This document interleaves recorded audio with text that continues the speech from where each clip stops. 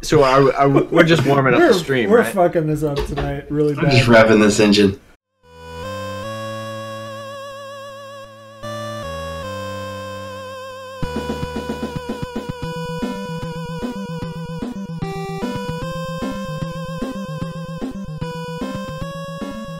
We don't have the tomb weighing us down. We can. The weight has just been letting free. lifted. Yep. That it has. We're just living free. Living free. Live free, die hard. Die harder. Can we all breathe? Like into the nose, out through the mouth. So let's do some announcements right off the top. We'll get that done first. Follow us at Dadbod D&D if you're listening to us on podcast format. You can come to Twitch, follow us here, catch us live streaming, interact and chat. If you're in Twitch, you can, if you've missed an episode or you want to go back and finish the Tomb of Annihilation, we're on YouTube at Dadbod D&D, or where any podcast can be found at Dadbod D&D. Remember, it's an N, not the ampersand. An ampersand. So that's very specific. We come up with an N very regularly. Without the N, we're lower in the search results. So follow us at Dadbod D&D. We're at Twitter. We just got our Instagram going. It's Dadbod D&D. Pretty easy, I think. Check it out. It's dank. We don't So have many memes memes. there. We don't have any memes there. No memes. Big news. We did a dice giveaway last Friday, which Timmy Nips won. But Congratulations to him. But it was a sponsored giveaway by Skull Splitter Dice. So we are officially sponsored by Skull Splitter Dice. If you want to order some dice, you didn't win. I know you're sad. We're all sad. We have a link that you can get 10% off, which Binks has his. Can you show us today? Show that got off. mine today. Can you open it? They're so freaking nice. Dude, that little Like, tin is worth it alone. yeah, they're so nice. I got the Warlock set with the pink or the purple lettering. Can't get too close, but they feel really nice. The case is nice and compact. Good place to hold them. Shipping was like super fast. It came. They're in Florida. I'm on the West Coast. Took like 3-4 days. Yeah, Nice. I just bought mine today. I bought the icy blue. Excited, man. They're worth the money. So, but we got some discounts for you if you want. You can use Dadbod promo code. It's Dadbod, one word, and get 10% off. So, check that out. All right. Enough advertising. Well, they also have the Kickstarter going, which is a pretty cool deal. It's not live yet, but you can go in and you can check it out. You can enter to win a free Kickstarter level. I don't know what it is, an early backer, I think. You can go do that. 3 different sets of dice in there with some adventures that you get with it that go with the dice. So each set of dice has its own adventure. It's kind of cool little deal. Just check that out. I think it goes live in like 2 or 3 days, something like that. Let's do this. I've kept my lips sealed for an entire week. We did finish Tomb of Annihilation, and we will be talking about it tonight. So it's the post-mortem. We're going to talk about how we like the module, our reaction to it. Talk about maybe an alternate universe where maybe we won. And then we talk about some of, what the characters would have done. So where the tomb ended was the party made it to the Atropole, which is the Soulmonger, and that was the giant monstrosity that was guarding it. And you guys made short work of that. You did pretty well. Maybe a little overconfident at that point. And as soon as the Soulmonger fell into the lava and destroyed, you did see all of the souls rush out and maybe re-enter their old hosts or go to the astral plane where they're normally at. Where we don't know, right? Obviously, you don't know that. And then you guys face to face with Acererak, the famous arch lich that you fared pretty well. You guys did very well. Unfortunately, you died. Kylie, you did make it out, and then you wished him to you, and he murdered you. Which, there was some chat controversy there, but so that's where we were left off. Anything you guys want to talk about how last session ended? So we'll go into your thoughts of last session, real quick. I don't think it could have ended any better. Mm-hmm. Like, and at first, I felt a little salty that, a TPKA took place and, Binks is gone. And, but after editing through the VOD and kind of getting it and looking at it again, I don't think it could have ended any better. There was some epic moments in that final session that, you couldn't have planned. Like, and I don't know if we want to go into some of those. But this will be a spoiler laden episode. We should say it up front. I'll go to the biggest one, and that's Devin grappling the Lich and jumping into the lava with the natural 20 on the strength check. I mean, you can't plan that shit. When the one moment you need to have the best roll of your life, you got it. That's like, that shit doesn't happen all the time, and it happened for us in that moment. And it was like just this moment where we kind of all lost our shit.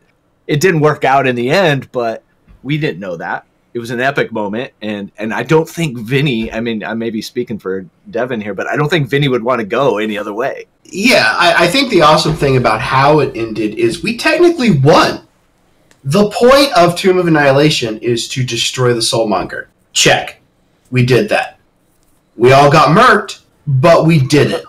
And honestly, like, so Tomb of Annihilation, for those that maybe don't know, it's kind of like a meat grinder. Like, the whole point is, like, everything is super deadly, as opposed to maybe other D&D games where you're going to focus more on the narrative and focus on the storyline, and there might be some deadlier moments than others. There's multiple points where, like, you can just instantly die in Tomb of Annihilation. So the fact that we won the game but still ended up all dying is so just appropriate for the Tomb. Mm-hmm. I definitely like the word appropriate better than couldn't have happened better. Is absolutely all right. I'll give you that. I think a happier ending would have been technically better, but definitely much less appropriate. I really am happy with the way it ended, though. I think a TPK, after getting the Soulmonger and all that stuff taken care of, was... I agree. And, I mean, that fight was pretty great. And it was pretty unwinnable from the start. And when you guys... when your spell save DC is 28 and your modifier is 6. There's no way. There's no fucking way. Nope. Yeah, there's no way. The only way was if we were in Victon's aura and he gives us his charisma mod bump, we would all have to roll a natural 20. I think Kylie was one off on a roll. You were yes, one off. She was. Yep. Yeah, so close. I saved on one roll, and that was it. So okay, so those are initial reactions. We'll break the module down in a second, but I do want to do a world wrap up. So what happens after the party defeats the Soulmonger? What happens after you guys, make the effort, do it? What happens to the rest of the world? Because I think it'd be a fitting close. So after the events of the Soulmonger, Syndra, who, if you guys remember, was the very first person that was introduced in the tomb, and you kind of pan to her, and the moment that falls, that death curse lifts, and the pale white skin that she had, it has regained its fleshy color. So it's that natural, like pink and almost tan, because she's been in Port Nyanzaru for long enough. But that skin regains its color. She waits a month or so in Port Nyanzaru for the return of who she hired to fix this. And after nobody returns, she decides to make the trek back to Baldur's Gate. And keeping true to her promise to you guys, rewards you handsomely. And, she's well off and it doesn't really matter. She tries to track down any known relatives of Rosara, Bram, Binks, Ragnar, and Pixie. She's only able to find one relative, and that is Rosara's. So once she does find Rosara's family farm, she has a wagon of gold delivered. Devin, I would like to ask you, what would your family do with a wagon of gold. Rizara was the oldest of 11 brothers and sisters. They lived at the base of a mountain where there was a temple, a dwarven temple, and I think they would have probably given a lot of money to the temple. I am trying to remember who her god was. Dwarven god of the forge. It was the forge. So the backstory on her was that she joined up with the temple and became a follower because she wanted a way to leave. And so I think seeing this wagon of gold and being told that it was from something that Rizara had done, and she didn't say goodbye to them. It's like a big part of her character was she doesn't like goodbyes. I think they would have probably kept it for a long time, waiting for her to come back. And when she didn't, I think they would have probably given Onatar, they would have given all of it to the temple. They're halflings. They don't have much use for gold as it is, but they would have thought that a fitting tribute to Rizara. And the other portion gets set up in Baldur's Gate, and it gets set up in the form of almost like a charity. It's called the Harbor Boys Refuge, and it's a place for those homeless, maybe parents died during a war, a disease, a plague, something, found themselves on the street, in a way to commemorate Binks, who so valiantly gave his life. She noted it as the Harbor Boys Refuge, and it has enough space, enough funds to keep the majority of street urchin children off the streets. What would you imagine that looking like, Binks? Well, in this, I actually wrote a postmortem if Binks survived, and that was actually the first thing he would do is he would come back and create this an orphanage of sorts, but it's more than that, and it is a place for these forgotten or these poor children or abused children or orphan children to kind of have a place. And he would make sure that they have access to like just education and training and kind of honing any natural abilities that they have. But he would also just make sure that they have access to a family, like something that that's why they are on the streets and struggling so much. But he would make sure that this is a place to build this family structure for them. And I think that's what Binks was always kind of searching for. And one of the main reasons why he took this quest to go to Chult is because he didn't have the means to build a family of his own with just being a harbor boy. So he took this, and that's like a perfect ending. And I think Binks would be overexcited to know that that's happening, and these other kids, these other boys are being taken care of. So yeah, totally.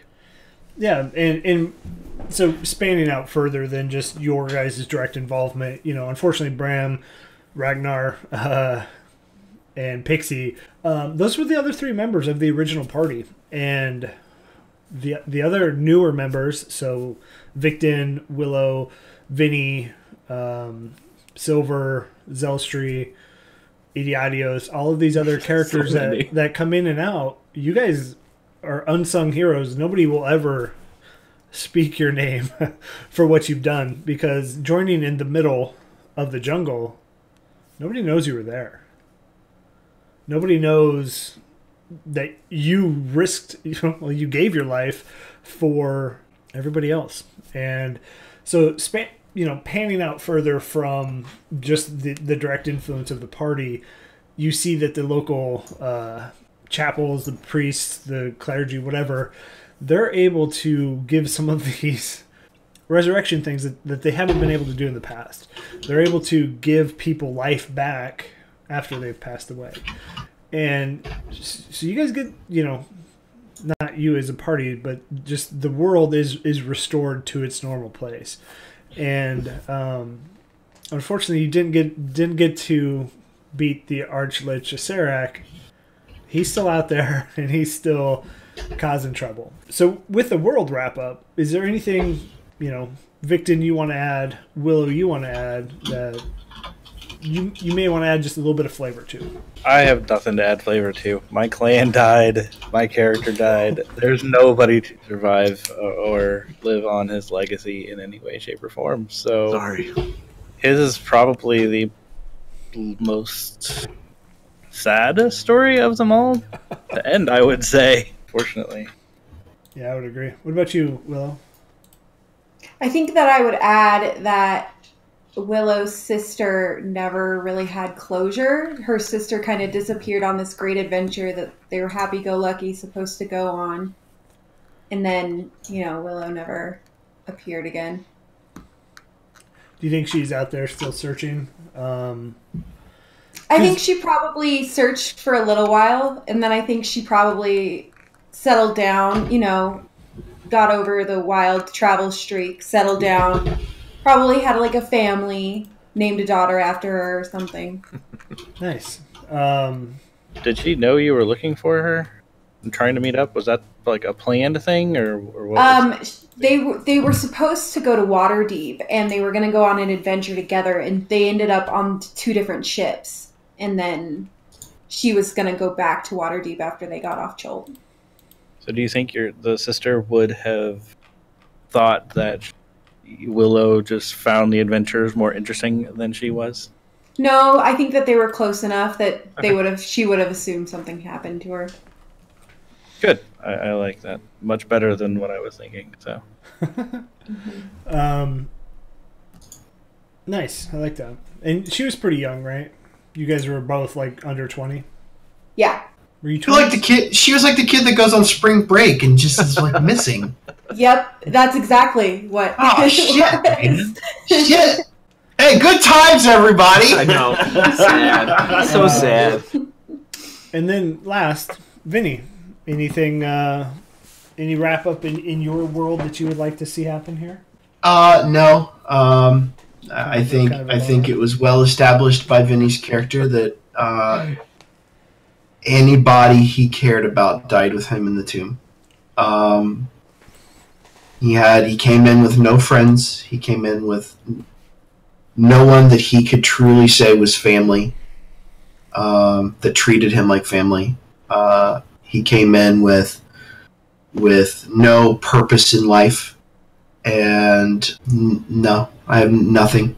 I think that's fitting too for Vinny, to be honest. Yeah, that's Vinny.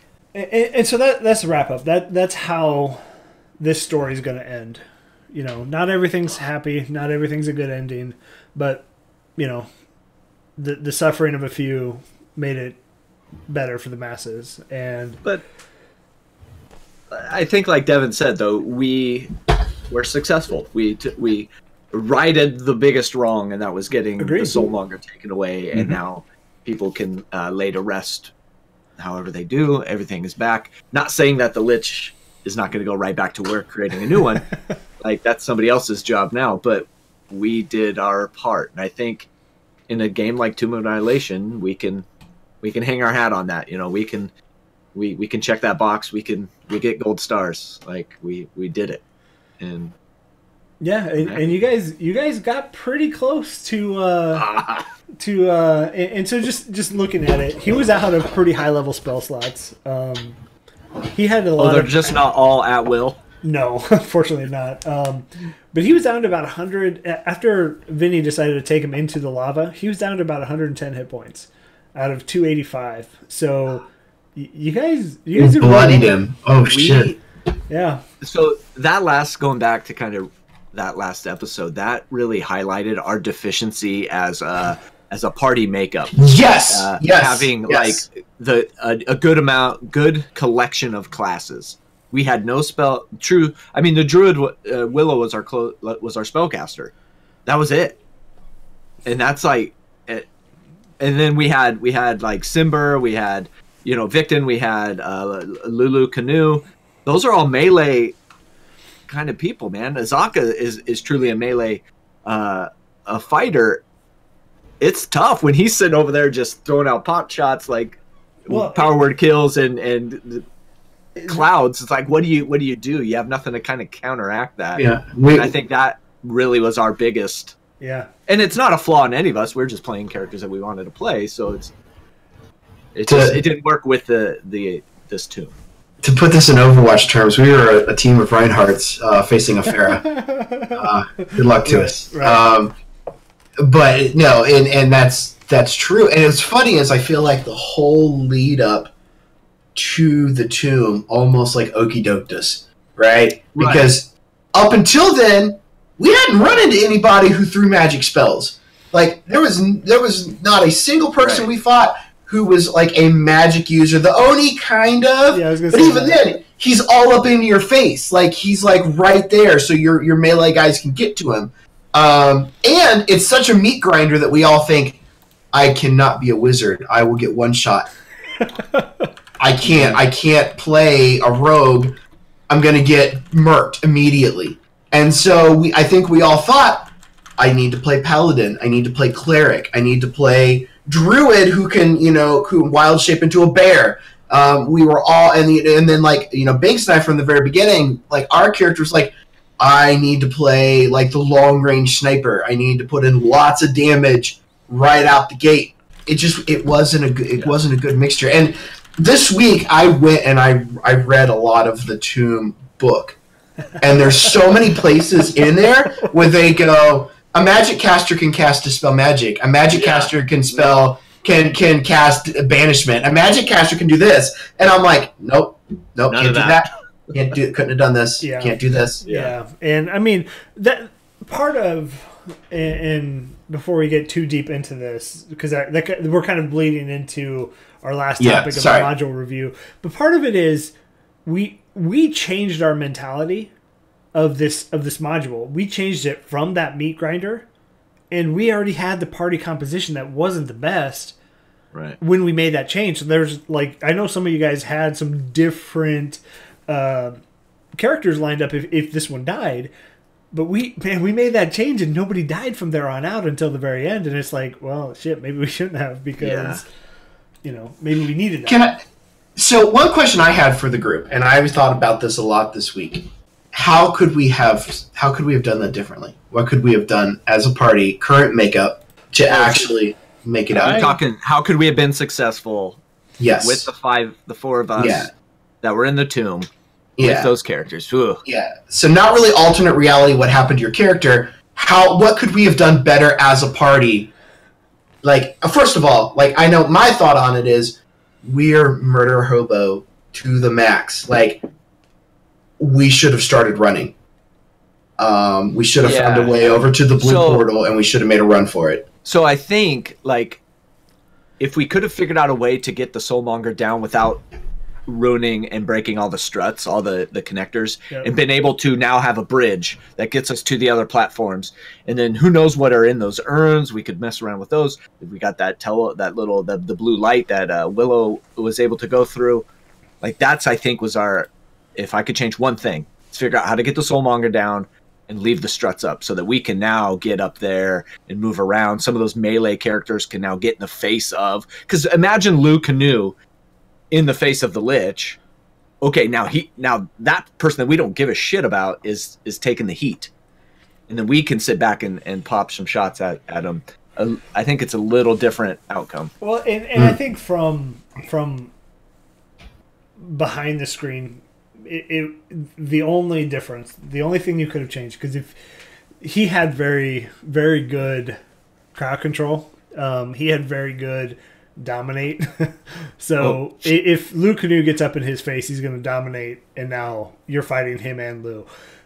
The only outcome, and kind of this is going to be in your ballpark, was the wish. The only thing that would have got you through that fight was the wish. That's the only thing. No matter how... Go ahead. I kind of wanted to use the wish a little bit, but I felt like I also wanted to see the story play out without it. So I was like, I'm just going to hold on to it and see what happens. And maybe that's not fair. There's minor things you could have changed, but I think the biggest game changer was going to be that wish in the current makeup that you have, because the moment that you get face-to-face with Acererak is when Power Word Kill came out, is when Dominate Monster comes out. He also has a hold. What was the Cloud one? Cloud kill or Cloud Kill. He also has a time stop. So time Oh, stop Jesus. is essentially where he just stops time for you guys, and he can move around and reset himself up where he wants. Yeah. But the moment he like attacks you is when time picks back up. Oh, I was just gonna say it was awesome to fight somebody that powerful. Mhm. Like Yes. we other than the Oni, we never really fought. There were some times where we were challenged and we were kind of, some people went down and some people lost their life, but it was more just like an accident, where this was like, dude, if we make a wrong step, we are screwed and going to die. So it was fun to kind of sit there and really have to think through your moves in that last arena, I guess. That was great. Yeah. So I've got to ask about the wish, though. So, what was your thought process about bringing all of us, including Acererak, out of the tomb? I thought that I could go find a healer, or I could go find somebody to resurrect you guys. Mm-hmm. And I was worried that if I left you guys in there, that I would have to go back through the tomb by myself, and I wanted the campaign to end. Okay. So why did you include him with us? Was there a point to that, or? Good question. I don't know. Because I thought he would come after us regardless. I don't know. That's fair. I totally thought he would. That's funny. I wouldn't have been surprised if he I did. didn't even cross my mind to leave him there. Well, and it is funny how your brain works in these situations. Yes. Oh, yeah, yes. absolutely. Yes. I mean, hindsight's 2020. It says it all the time. Oh, right. We could have done a billion things differently. You could have long rested before. You could have, whatever. There are so many things we could have done differently that would have changed the outcome of the fight. But I think in the current setup where we started, the number one thing would have been the wish to just revive everybody to full hit points and full spell slots. And Well, the monkey's paw element of Wish makes it really scary about using Wish. Like, great, everybody's back with full health, nobody has spell slots, there's going to be some downside to it. Well, and that's where it doubles his health or something. I don't know. Yeah, something stupid. But that's where the specifics come in. If and as a DM, I would have been like, if Kylie, you wished for full health, full spell slots on the party only, I wouldn't have given a very bad. What other effect could you have given? Because that's very specific. In I want Binks, Vinny, Victon, Lucanu, Simber, Azaka to be. Probably Azaka was the only one that wouldn't have come back because she was dead. And I guess the Soulmonger was dead, so she probably would have come back. Well, and my thought process behind that is we didn't have a lot of health gone by the time did we? I By the time think by the time you left, it was looking a little rough. Yeah. I think so. Vinny was. when he came into the story. When he came in? Oh, we were great. We stopped so the that's Afterpulse. why I didn't use it at that point, and then after that, I don't know what I was thinking. I was like, let's just see how this goes.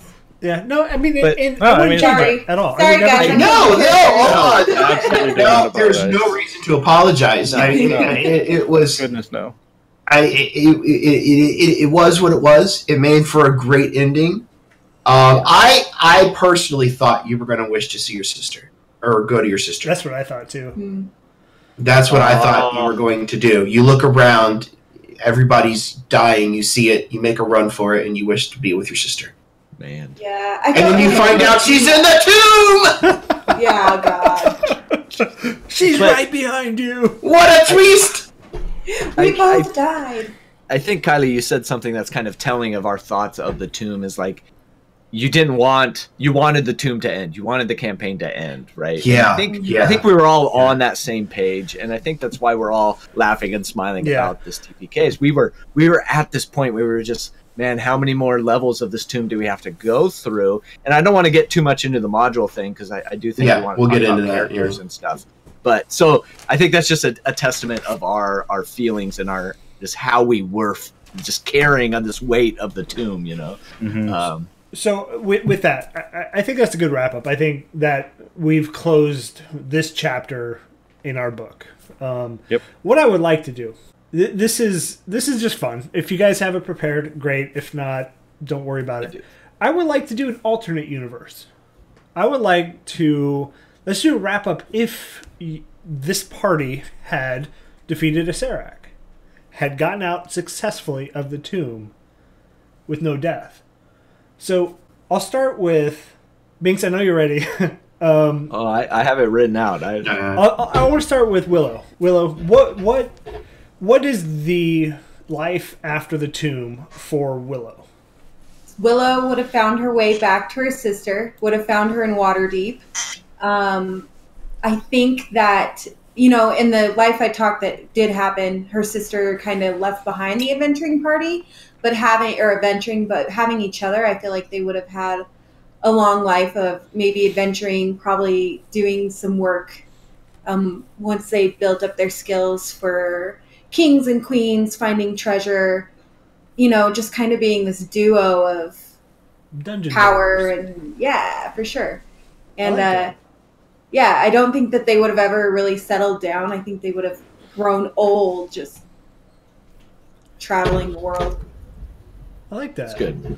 Good What life. what about you, Victon? What would Victon's life have been after the tomb?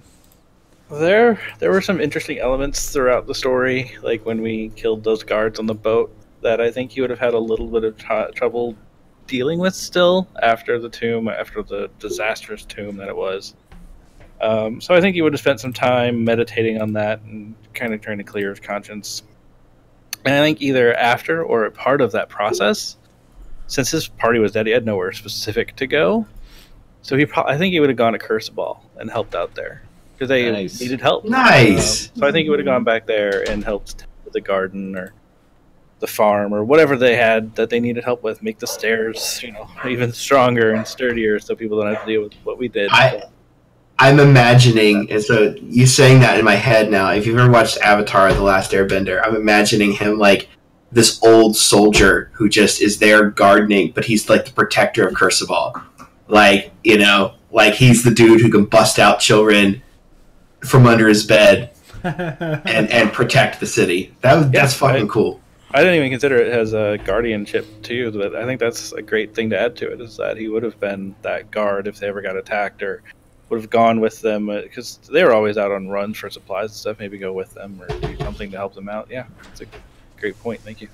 I like that. That's a good Yeah, wrap that's up awesome. to the Victon story. I loved Curseball. I That did was too. Probably the best That was my- location outside of Port Nizar. Well, yeah, we're going to talk about that. We talk about. Well, I don't know. Are we going to talk about like our favorite things from it, that kind of that when we talk about the Yeah, module? we can. Yeah, Okay, all right, we'll cool. break We'll it get down. back to it. All right. Vinny, That's very what good. would life have been for Vinny? So, Vinny is a character, kind of. Oh yeah.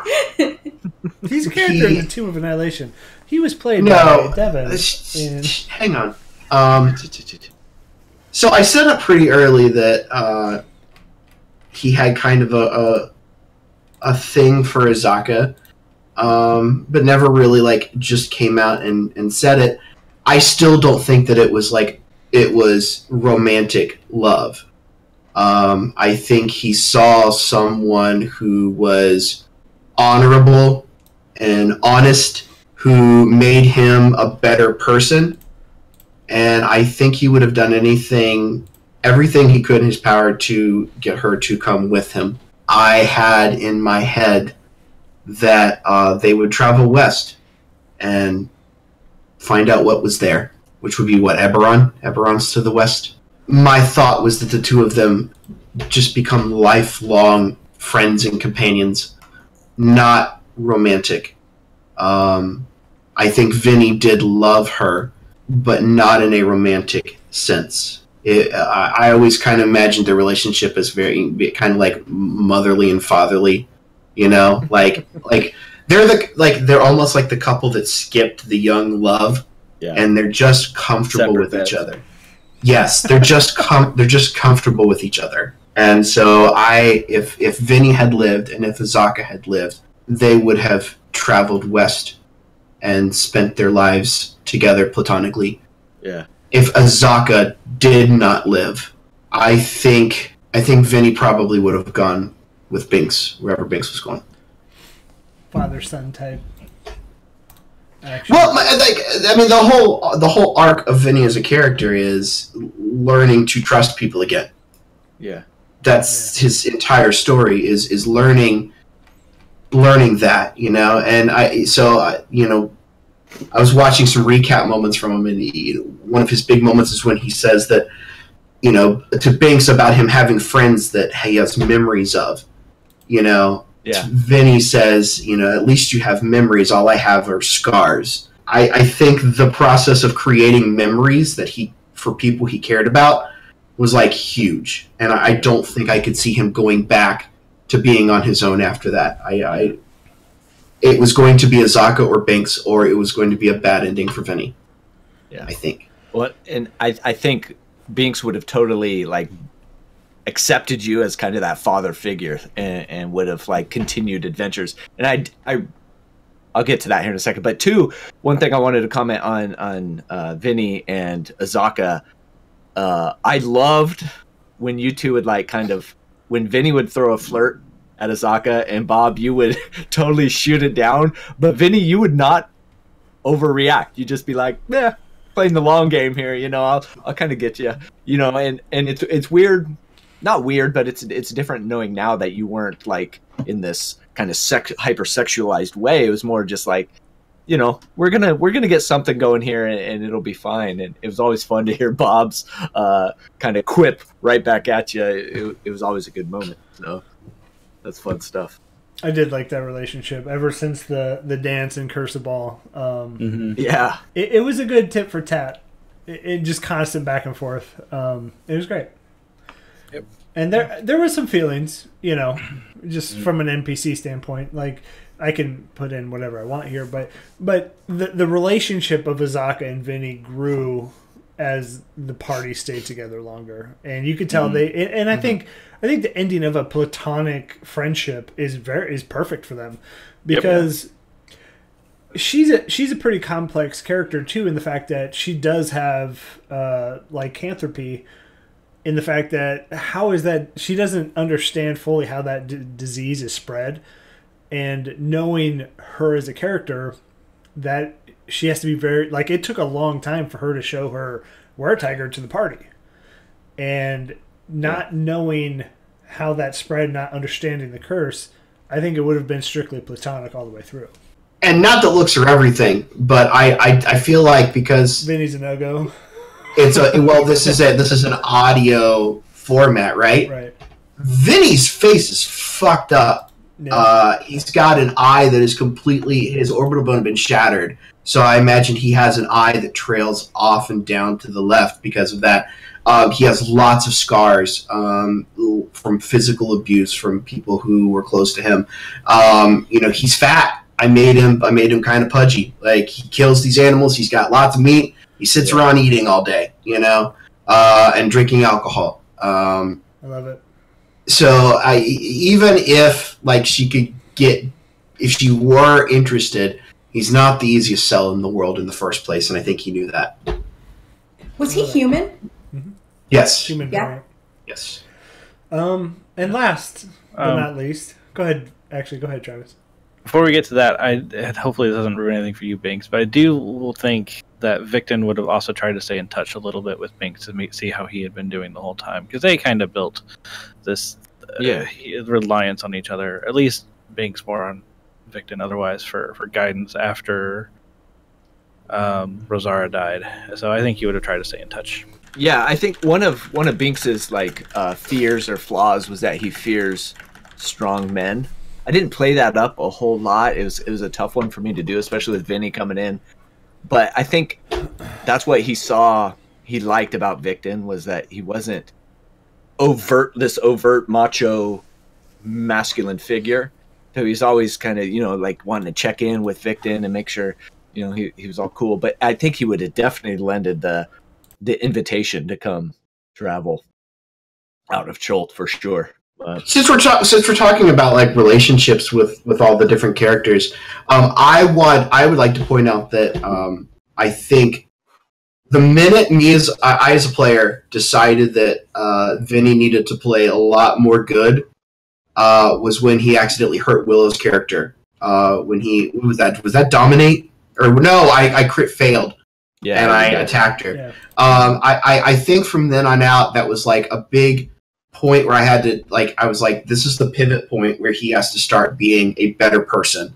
And I think from then on out, I think my play style changed for him quite a bit from being the instigator and the asshole of the group into being more of like the fatherly protector. Trying to keep everybody alive. Other than the point when he shot the little sloth monkey things while Willow was holding them, that was the last time I think he was really truly an asshole. And I think he did that out of a sense of stop touching stuff. We have to protect everybody. We have to get out of this alive kind of thing. So that moment where Willow's character and Vinny's character got to interact, and the way you played that was so perfect, where you were just scared to death of him and mad. And you being a young girl, I think that would have really bothered Vinny as a character, that like you were scared, and you didn't even want to talk to him for a while. I feel like before we left, I think Vinny would have tried to get you a replacement pet to take with you of some kind. I think if we all traveled back to the port or something, he would try and find you, like, not a Commandant, but like a nice house cat or something to take with you. Because I do think that there was some kind of connection made in that moment between the two characters, in the sense that, like, from then on out, a lot of his actions with your character was trying to keep you alive. Mm-hmm. And so I enjoyed that. Yeah. I definitely felt that too, like, as my character.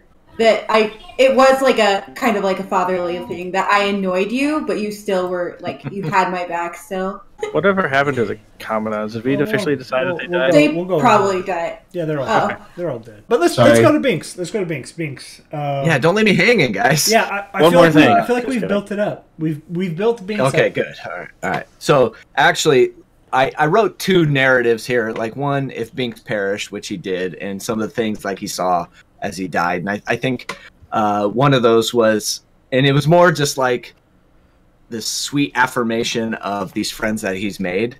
And one of them was he saw Willow as this crawling out of where your hiding place when we first met you, and kind of smut covered on your face. You're just kind of like, and you're able to just kind of hitch up with these hardened adventurers. I saw that as kind of like this great moment for you, and then this other moment with Victon, and this moment that frustrated me as a person, but as the player, like Binks looks back on, it's when we were crawling Curse of Ball, and we had exhaustion points, and me being like Chris wanted to take a long rest, like, and Victon wanted to keep going.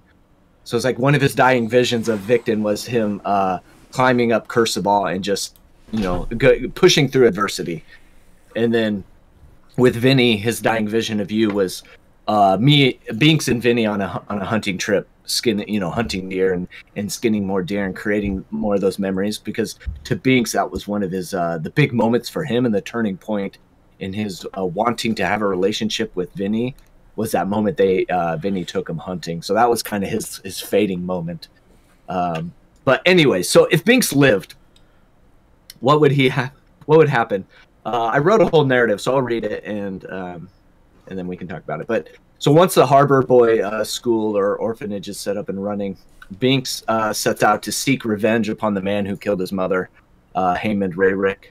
After many weeks of trying to track him down, he narrowed his location to a small cottage outside the city limits of Tribor.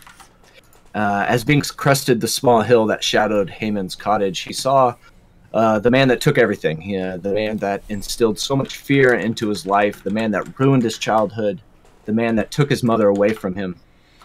Haymond was sitting on a wicker rocking chair, on the front porch of his cottage, smoking away on a pipe, rocking back and forth. Not noticeable at first, but at the feet of Haymond, playing around on the ground, was a child no more than 3 years old.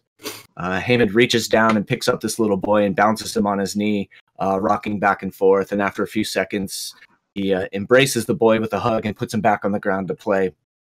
Out of the cottage walks a woman, and for a second, Binks sees his mother's face in this woman.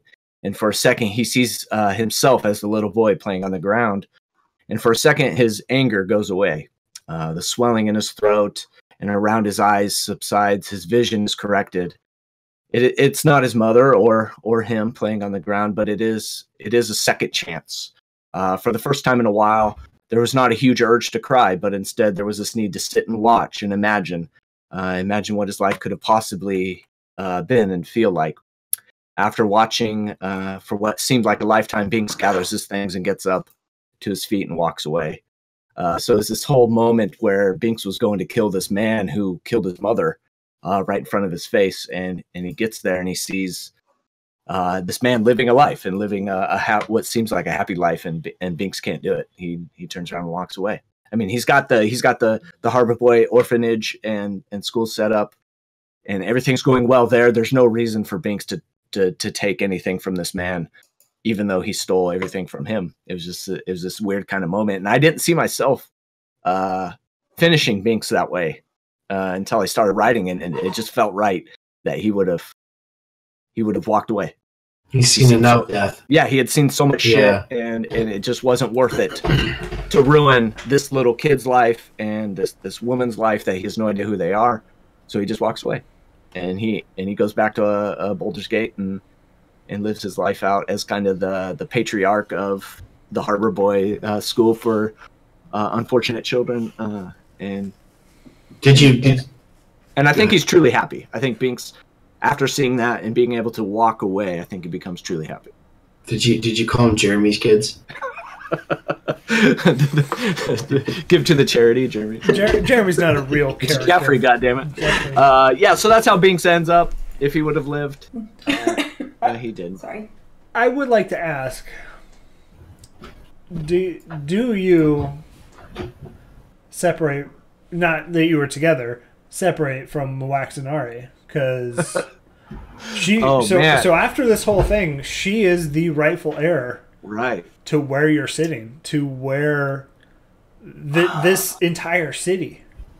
Yeah, so that's one of the things that maybe I regret not playing up enough. Is the whole Mwaxanari Binks relationship arc? I don't think he would stay, because I think he had this revenge. And he had this worry of the Harbor Boys. So I don't think he would stay. I think once Omu's cleared and cured and she's set up, there's not a real reason for him to stay. And he's 13 in Elven years, so that's pretty damn young. I don't think he's to that point where he's thinking like, "Ooh, I need a girl." You know, it comes mid-40s for elves. Yeah, exactly. So I think he would wish Mwaxanari well and want to make sure that she is set up and protected and everything's running there. But he would not. I don't think he would stay. Those are too big of shoes for him to fill. I think that's fitting too, because as she's tried and being pretty sheltered life, her and her brother, she would have tried, and then once you pushed away, knowing that she's the rightful heir, that arrogance kind of comes back. So you do see Mwaxanari at the very end of the campaign kind of turn that leaf, and she apologized to you, Willow. Binks, she kind of just comes up and subtly grabs your hand, and she understands that you're the protector. But with that, she lives and she regains that arrogance that you first met and you knew, almost that teenage angst that just carries throughout her life. She doesn't stay around for long. She thinks any person's game at this point. And then I would go ahead. So I had a question. I was wondering about this. So Omu's overrun by Yuan-Ti and Rosni. Does she get back Omu? No. And here's why I would say no, because Rosny is there to protect the temple to an extent, and you, as we go through the module review, we'll talk about that, but they're there to protect the temple, and the moment that Acererak is defeated, he's not. As we all may know or not know, liches, once you kill them, they're not dead. You have to kill their phylacteries, and all of the urns that were sitting on the sides, those were other lich phylacteries that are in different dimensions. Acererak kind of being that arch lich, he's not dumb. His phylacteries are spread throughout the planes. They're throughout the universe as you know it. So killing Acererak today, he respawns in 10 days. So while in your head it's a victory, he comes back. So he still has Omu in his grasp. I think the ending for Mwaxanari would have been she tries to retake Omu and falls to the Yuan-Ti. Is unsuccessful. So either she dies with it, or she's coward enough to not fight, and her whatever army she's gathered, or if she's by herself, didn't stay. For Artis, he is an adventurer, and if you've played some of the other modules, if you understand what the Adventurers League is, Artis Cimber is a extremely big character in those adventure leagues.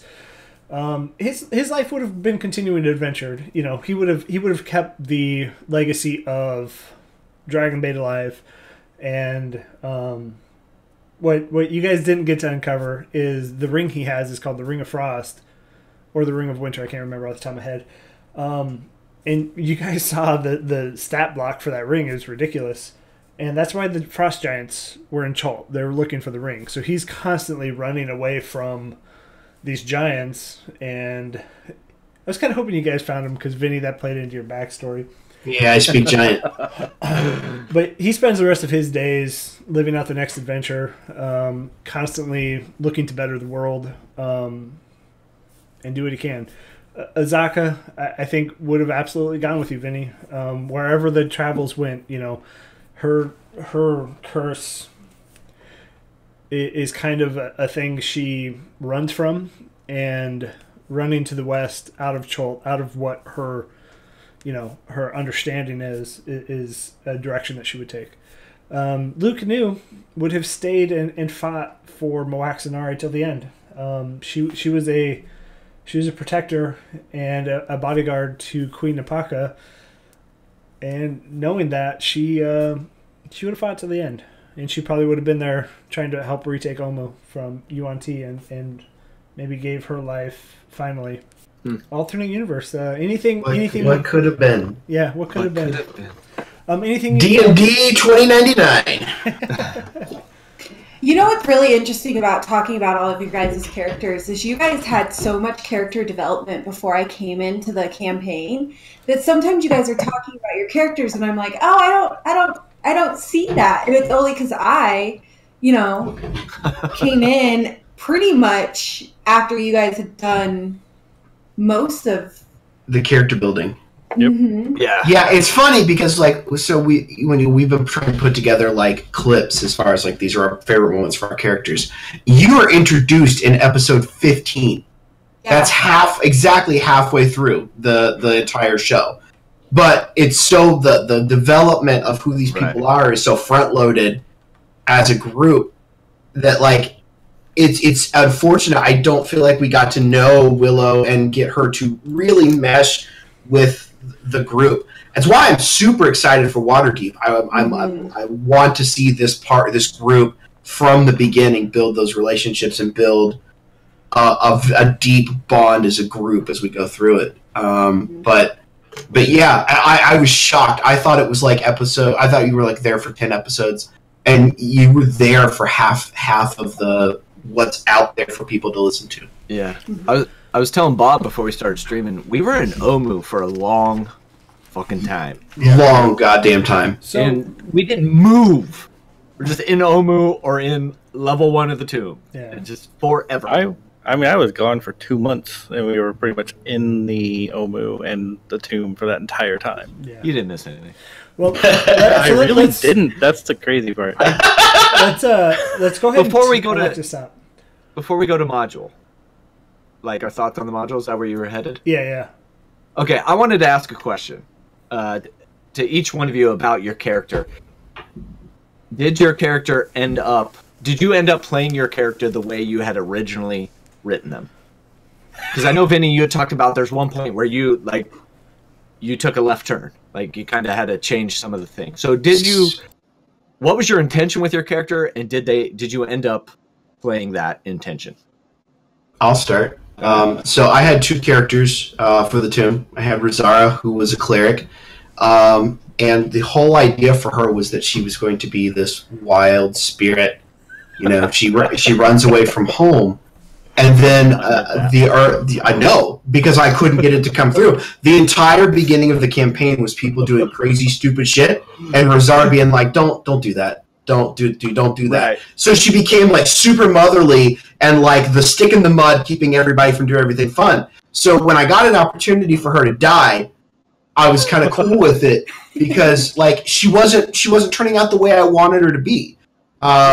So that was kind of a thing that happened because of the party composition of, okay, well, I don't get to be the free spirit, you know, lover of life that I wanted her to be. Yeah. She's got to be and it's kind of funny because her whole thing was she was the oldest of 11 kids. She got stuck watching the kids. Oh, man. And she didn't want to do that.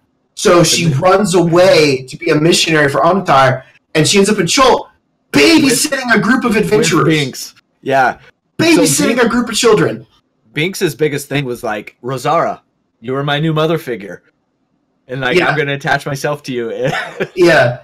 So once she died, I was like, okay, well, I feel like this party needs some drama. Was like my whole thought. I was like, I want to make an anti-hero. I want to make the guy who's here with the group and probably like shouldn't be. And my inspiration was I had been watching some old Lost in Space episodes, and I love the idea. If you'd have never watched it, the story is this family of space adventurers. They get stranded away from Earth with this doctor guy that is like a cohort of their dad, of the dad of the families, the Robinsons, and he's a bad fucking dude. So like the entire show is them stuck with this villain, but they have to work together to survive because they're lost in space. And that was my whole thought, was like, I want that character. I want to be the guy who's despicable and underhanded and is just lighting fires all over the place, and the party's going to have to go around and stamp him out.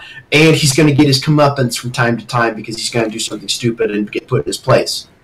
And early on, mission accomplished. Like, I feel like I got that. And when Jimmy died, Yeah, Jimmy. I'm sorry, I'm going to do that till the end of my days. So when Jeffrey died, I needed to make a choice, because my first thought was, he's going to give big shit about this, and he's going to tell him to get up off his feet, wipe his nose, and get back to work. And it's going to be really bad. Like, I think Binks might kill him. And so I had to, like, alter what I wanted him to be. And because, truth be told, when you're bonding with these characters and you're playing with these people all the time, you fall in love with their characters. So Vinny, who I wanted to play kind of neutral, maybe at best, you know, not outright evil, just self-serving as fuck, I found it hard to do, because he did begin to, you know, when he saw the heartbreak that Binks was going through, I think he felt bad for him. And I think he also felt jealous of him, because Vinny does not have anybody in his life that he would ever mourn. And I believe that he became attached to Victon, and again, that aspect of somebody being honorable he became attached to Willow because she made him realize that like how he acts hurts people, and he's become the thing he hated the most, like a bully. Like he's become that person who his dad, who beat the shit out of him. Yeah. He's become the co-worker, the partner that stabbed him in the back. And so I didn't ever intend for him, one, to live till the end. I fully expected that the party might murk him, the party might tell him to leave, and I never expected him to actually evolve into a well-rounded person. I was playing a trope. I was playing the villain stuck with the adventurers, and I fell in love with the character, and I knew I had to make changes if he was going to survive. I like that. Yeah, I too. I like that. What about you, Binks? So playing Binks, it was almost a joke at first because the warning before Tomb was like, "Hey, have 3 characters ready. You're gonna fucking need them." So I'm like, "Okay, I'll play this one. He's a fighter. He'll be just a little boy, whatever." Thinking he's not gonna last. I'll go on to my next character, which is actually kind of an iteration of my Waterdeep character. I'll play that one, which I really want to run with. So Binks I wasn't thinking I was going to play him at all. So, but he ended up just hanging around, just kind of being the archer, sitting in the back, and he's got pretty high armor class. So, anytime he would get in melee, it was okay for him, and he just kept hanging around. I didn't really know how I was going to play him, and then things happen. Like we pick up Victon. He sees Victon as a strong male, that's kind of humble. And then we pick up Vinny, and he's this kind of braggadocious, kind of I don't give a fuck what you're gonna do. So I didn't really have a way. I didn't have an idea of how Binks is gonna make it to the end, what Binks would look like at the end. So it's really just building on every moment and kind of how is it all adding up. And I think it went pretty well. And I this is a moment where I pat myself on the back a little bit, and I'm happy with the way that I was able to take some of those encounters and build them into Binks and kind of embody Binks. So I don't know. There was a moment when Rosara died that I remember. I was thinking about multi-classing into Rogue, and he was going to become this kind of, the mother figure's gone. So kind of while the cat's away, the mice will play. Teenage rebellion. Yeah. He was going to become a pickpocket and just kind of start wearing black. But we immediately left Port Nyanzaru, so it didn't make any sense at that point because we're now in the fucking wilderness. Who am I gonna steal from there? He was going to go back to more of his harbor boy ways, like stealing bread to survive kind of thing. So that didn't happen. So there was a moment in time where I thought that was an avenue I was going to travel down. So I don't know. He ended up being what he was, and I'm happy with Binks, and I'm so glad that I got to play him, and I had some emotional moments with Binks and saw some growth. So I can't say I would change anything, and I can't really speculate as to what I thought he would be. What about you, Willow? So, my character is super bittersweet for me. It was super bittersweet because I had never played a druid before. I really wanted to play a druid, but I was like, oh, I'm just going to be doing this one shot with this group of dudes that streams on Twitter, and so I didn't put a lot of effort into Twitch, yeah. I didn't put a lot of effort into my backstory, and I didn't really develop the character's personality, really. I was like, oh, I'll just be this silly girl from, that shows up. And so I ended up playing her and really had never having a developed story for her, and it made it really hard to role play. But then once I started, I felt like I couldn't really go back. And then I also didn't really want to put the effort into it because I was like, oh, it's a meat grinder. She's going to die in 2 episodes. So I'm a little disappointed. I definitely will play a druid in the future that I can kind of maybe delve into a little bit more. Yeah. So I wasn't super happy with my character, to be completely honest. But like I said, I thought she was going to die. We made it. Yeah. We made it, yay! She made it to the end. She made it, yay! I think Devin kind of touched on this too, is like, you came in after we had all meshed and kind of created characters, and I wish like we had Willow during those early sessions, so that when we're in the tomb, we have this connection, and it's all fleshed out, and it was something a little bigger. It's a tough spot to be in, coming in the middle of a meat grinder. Well, and there were situations where you could tell she was the outsider of the group still, like, oh, hey, let me help you. And everybody was like, or hey, pass. Part of that was because she was goofy and maybe always didn't have the greatest ideas. But so I don't know if you meant this to be intentional, but I loved, like, I got a real sense that she was kind of a girl in over her head. Like, yeah, that was totally intentional. She was just like, I'm gonna go be an adventurer. I'm going into the jungle, and then like she ends up like completely. And I love that. Like, I don't know if it was intentional or not, but I thought it was such a good like depth layer to a character that, by your own admission, wasn't like completely fleshed out. You thought she was just gonna die, and and that played through the entire campaign. Of like, she's in way over her head. She doesn't have a clue what's going on, and I did highly enjoy role playing off of that, and figuring out how to make that work. Well, and two, I think Willow brought some levity to the group, some spontaneity. Yes, like we were all pretty serious. Binks is an emotional mess. Victon's pretty just stoic, and Vinny's kind of the asshole. Well, you brought the comedy in, and I think we needed that at that moment. Yes, we needed that so much heading into Omu, and I think that was like the biggest contribution that Willow provided to the group was that levity, just being able to just like relax and just have a good time. And hey, oh, by the way, I'm going to take this Commandant, and it's now my pet. So I think it was much needed for everybody. Yes, the comic relief was very well appreciated. Good. And last but not least, Victon. I feel like my answer is more complicated, but also simplistic. I didn't have any expectations going into it. My character, Victon, was built like the hour before my first game started. It was built over the first month. It was built with Devin. It was built with Bob, and it was basically enough to get my character going. I didn't have personality traits. I didn't even know what they were, how those were decided. I didn't know the ideals, bonds, flaws, none of those things. It wasn't until I think it was until I finally created my second character for backup for this that I even realized, oh, you should have personality traits or any of that.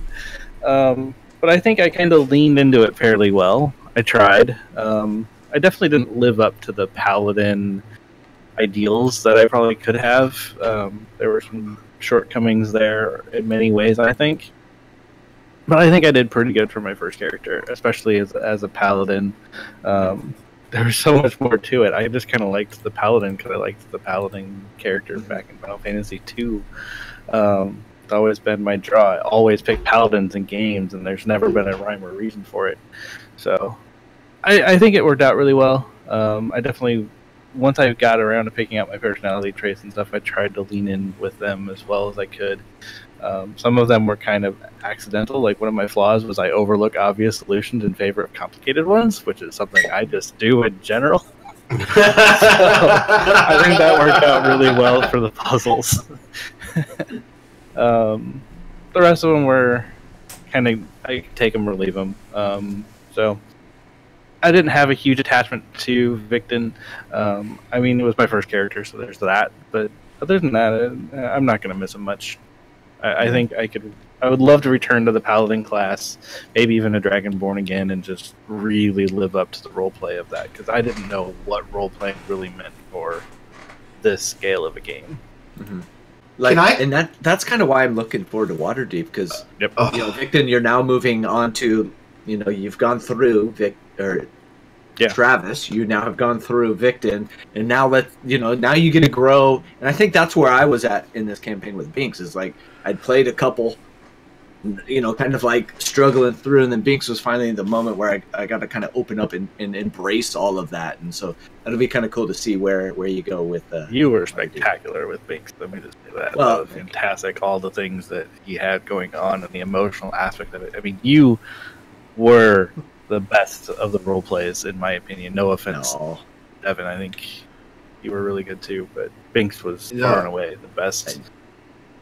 I think we all had some really For sure. great moments. Oh yeah. So can I pivot kind of off of this? You mentioned that you had a second character, cutting room floor. What were your characters on the cutting room floor? Oh If you're not planning on using them for no, I have another one. Okay, So tell me. if Binks was gonna bite it in the tomb, I had a Tabaxi Bard ready to go, and he was just going to be kind of a slick kind of guy, and I think he would not have meshed with Vinny at all, and maybe that's kind of was the motivation there. Is like Binks and Vinny were kind of at the hip a little bit. It's like, okay, let's break away from that. Let's build an antagonist, an antithesis to what Binks was for Vinny. I don't know that it would have worked out just being like in the tomb. It's high stress. I don't know that it would have been a good fit, but it felt right. It felt like something kind of fun. But looking back now, I don't know that it would work. I had a rock gnome bard that I was gonna do. That sounds awesome. That's full stop right there. Like, Please tell me he's into like Swedish death metal or something. I didn't get into the musical aspect of it for that design. But personality-wise, and I'm going to reuse this because I kind of used it in our Halloween one, I think. I wanted a character that was mischievous and just a happy-go-lucky, crazy all over the place, and he was going to be it. And I think I'm still going to use that later somehow. I might even still go for the Rock Gnome Bard. I'm actually doing a Rock Gnome for my next character in Waterdeep, so yes, it's going to be fun. His name was Zook Knackle Stumbleduck.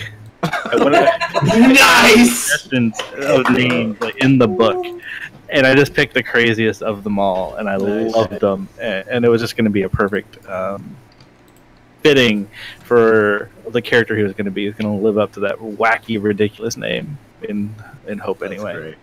I don't know if I could have pulled it off, but I was hoping to challenge my role-playing abilities that I don't know that I have still. Nice. Willow, did you have a backup? I did. I kind of touched on this a little bit on my Twitter once, but I really wanted to play a Warforged, like super old, super like wise, very, I don't know, like graceful, but like a sorceress kind of, like very different from I think a typical Warforged. Gandalf. Kind of, yeah. So, but I, didn't really develop her all that much, to be completely honest. What about you? I had a fully fledged out, ready to go character. Her name was Pavanosis Inexplicita, and she was a fallen angel warlock. I wanted to do something with an Asamar, but I wanted to actually be a fallen angel, not a progeny of a fallen angel. And my whole concept was, because of the Soulmonger, things are wrong in the celestial planes. Nice. And there's war going on over it. And she was going to be a good angel who made a mistake and has fallen to Earth and has to destroy the Soulmonger to gain redemption and ascendancy back to the celestial plane. And I was totally ready to rock her. I picked her up after we left Cursabal. Before that, I had a bard named Professor Power Ballad, and his backstory was going to be that he had lost all his street cred, and so he's decided it was not a good tomb character, and this is why we got serious. This is why this is cutting room floor. So he lost. He's a rock star, and he was like an OG kind of thing. And then people started thinking he's lame, and he's lost his cool factor. Yeah. And so he goes out into the jungle to try and gain some of that notoriety back, and build like these tall tales about himself. So that was the cut that would have probably never made it to game. I think if Vinny had died at some point before that, I probably would have just done something else. Yeah. But yeah, Professor Power Ballad and Pavlonosis and Explicita. Were my two cutting room floor characters. So I do have a question for Bob, but he's taking a phone call right now. So where does your character sit on your all-time list of characters that you've played? So I know for Travis, is a very small amount of characters, but where do they sit? I'll Second. go first on this one. I'd like So, oh, you could go first. Sorry. because it's easy. Second, Victon is second on mine. I really, really loved my Halloween character. I loved how mischievous and shit starter he was. Yeah, he was I awesome. loved it, and I really Yeah, want to you bring did- that you- explicitly back. That was so fun. Well, But he's second. That was first.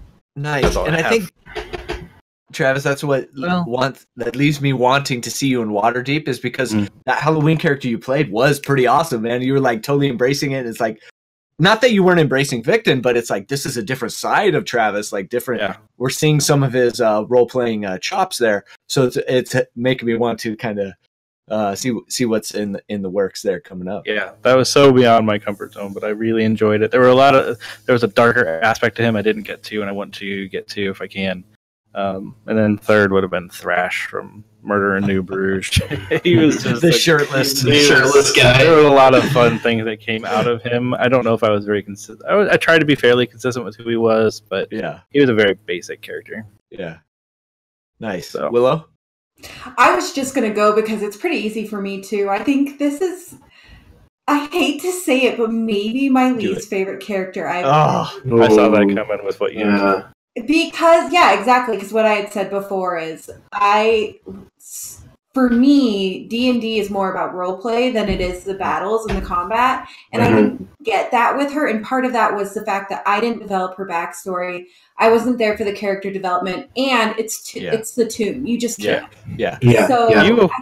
yeah, I think she's my least favorite. You were in a bad spot coming into it because you didn't know if you were going to be with us long term. Yeah. And then you came in even later than I did, which put me at a disadvantage. I can't imagine what you were at feeling that way. So, yeah, But- it was harder for you. So it's totally understandable. That would be your least favorite.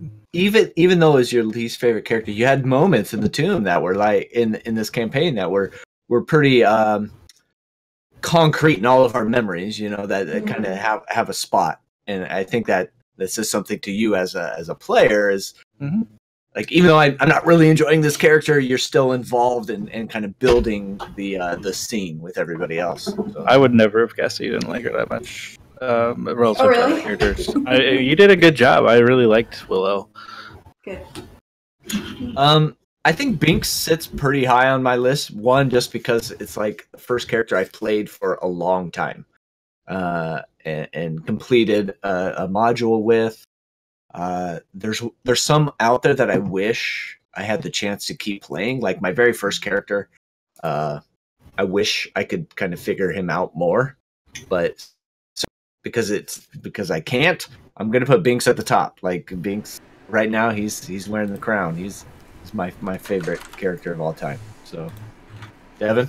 I think Vinny is the best work I've ever done as a role player. I fear that I will not reach the highs that I got out of Vinny again, and that's kind of a little daunting and scary to me. I really put a lot of heart into Vinny. Not that I don't put it into my other characters, but like I said, Rosara didn't turn out the way I wanted her to. Other characters have turned out not the way I wanted them to. And Vinny was not as I originally planned him, but I love him. He's top of my list, and he got a good death. And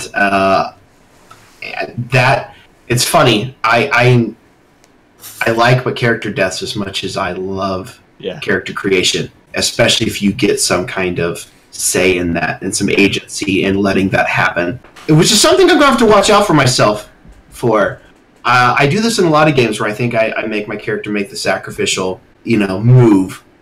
And I'm going to have to make sure I don't fall into that being like my thing moving forward. But Vinny, number one by far. I'm going to miss him a lot. I will say we got a rough cut going of Vinny highlights that we're working through, and I got goosebumps, man, when you were when you grabbed the Lich and then you're like, I'm gonna whisper it in his ear and say, "This is for my love," man. I got some serious goosebumps as you were just like envisioning what this looks like. You just swan diving into the lava and whispering that in this son of a bitch's ear, man. It was a great moment. And I'm not. If I were DM, and this is not the criticism in any way, it would have been very hard for me to not be like, that's it. You fall into the lava. The tomb's over. As Vinny sinks into the lava along with the Lich, you wait for 5, 10, 15 minutes and nothing happens. That probably is how I couldn't have resisted it. I would be like, we're never going to get a moment like this, ever in a game again. But no, I think that goes back to Bob as the DM when we said, "Do not pull punches. Do not pull punches." So yes, that's it, man. That's not the ending you're going to get today. You know. Yep. So I do want to ask Bob, like, you didn't have a character, right? So who are some of your favorite PCs that you played, and what are some of the highlights, and what are some of the things that you maybe would do differently if you had a second chance? Favorite PC that I played, or NPC rather, or are we talking outside of this game? No, we're talking this. Let's talk this game, yeah. This game. And then where do these PCs rate on your list? NPCs. My favorite was the old I know it. I already know it. God damn it! I knew it. You're such a troll. And so what I would have done differently is actually recorded it. I really wish that's the biggest regret is we don't have that on that film by far so good. was so. I was picking on Travis, and I'll admit it just straight out. He hadn't been terribly involved, and I'm like, okay, we're gonna get Travis involved tonight. Yeah. And it wasn't like, hey, Travis, I'm going to be a bully to you. It was, how do I get Travis's character involved? And so it's this old guy just out there fishing, and Travis walks up to him, like, and so it's this conversation about nothing that goes on for a half an hour, and you're just like, is he going to walk away? Was it really that long? Yeah, I couldn't wait. Dude, I think I PM'd Chris, like, or DM'd Chris, like, are we going to have to go get him? Yeah. Like, is he gonna just let this go? It was like half an hour, at least 15 minutes to 30 minutes. I think my shining moment that I enjoyed the most was the Oni, and the Oni was such a fun villain. Like it wasn't like a main villain. It wasn't like this long story arc that was going to stretch out. It created this sense of doom that hadn't been felt for a while. And so I feel like when we played the module, it was kind of like, ha ha ha, you know, meat grinder, this is fun, let's go die. But then it got serious. When the moment that Rosara died and the moment that we left Port 9 Zaru, it got serious. And it was almost too easy to an extent. And that's, you know, you guys did a very good job of being players in Cholt, in the jungles. But it was almost too easy. And so this Oni is like this nightmare that is just, you have no idea when it's going to strike. You have no idea what's going to happen. And it's just there. It's always there. And then probably one of my other favorite characters was Azaka. The tit for tat that she and Vinny had was a pretty memorable experience for me. Yeah, I was looking at some of the episode titles kind of in the middle of our run here. They were all centered around the Oni. Like, it's us or him. Tonight we finally sleep. You know, it's like all this shit that is just the Oni fucking with us over and over again. And really, I'll throw some accolades your way. It's like running the Oni in some of those encounters was pretty awesome. You know, the way that you would kind of show yourself and then come back and then back out and like leave us like, fuck, we just need to kill this motherfucker. And it was just so much of our role play and our mentality and game planning was centered around how are we going to beat the Oni. So much so that Chris, who's not here, made a character that is just an Oni killer. Like, that's so focused on just getting rid of the Oni. You know, it's like I think I don't want to delegitimize the Lich, but the Oni was my favorite villain and the favorite bad guy that we fought. It was just because of the stretch and the showing itself and pulling back and just what it caused to the party. It was my favorite part, I think. I think one thing that I would have changed a little bit more was maybe the Lich's presence in the tomb. There, in thinking about it now, again, hindsight 2020, it would have been fun to have that Oni presence with Acererak and with the Lich and making his presence known here. Yeah. That wherever you guys are going, it's not going to be good. I think that's one of the things I would have changed. See, I would disagree. I liked the fact that we didn't know it was at the end of the tomb. It was like Jaws. It's a complete mystery. We had no idea what the Soulmonger looked like. We had no idea who was behind it. We had no idea what it actually even fucking was.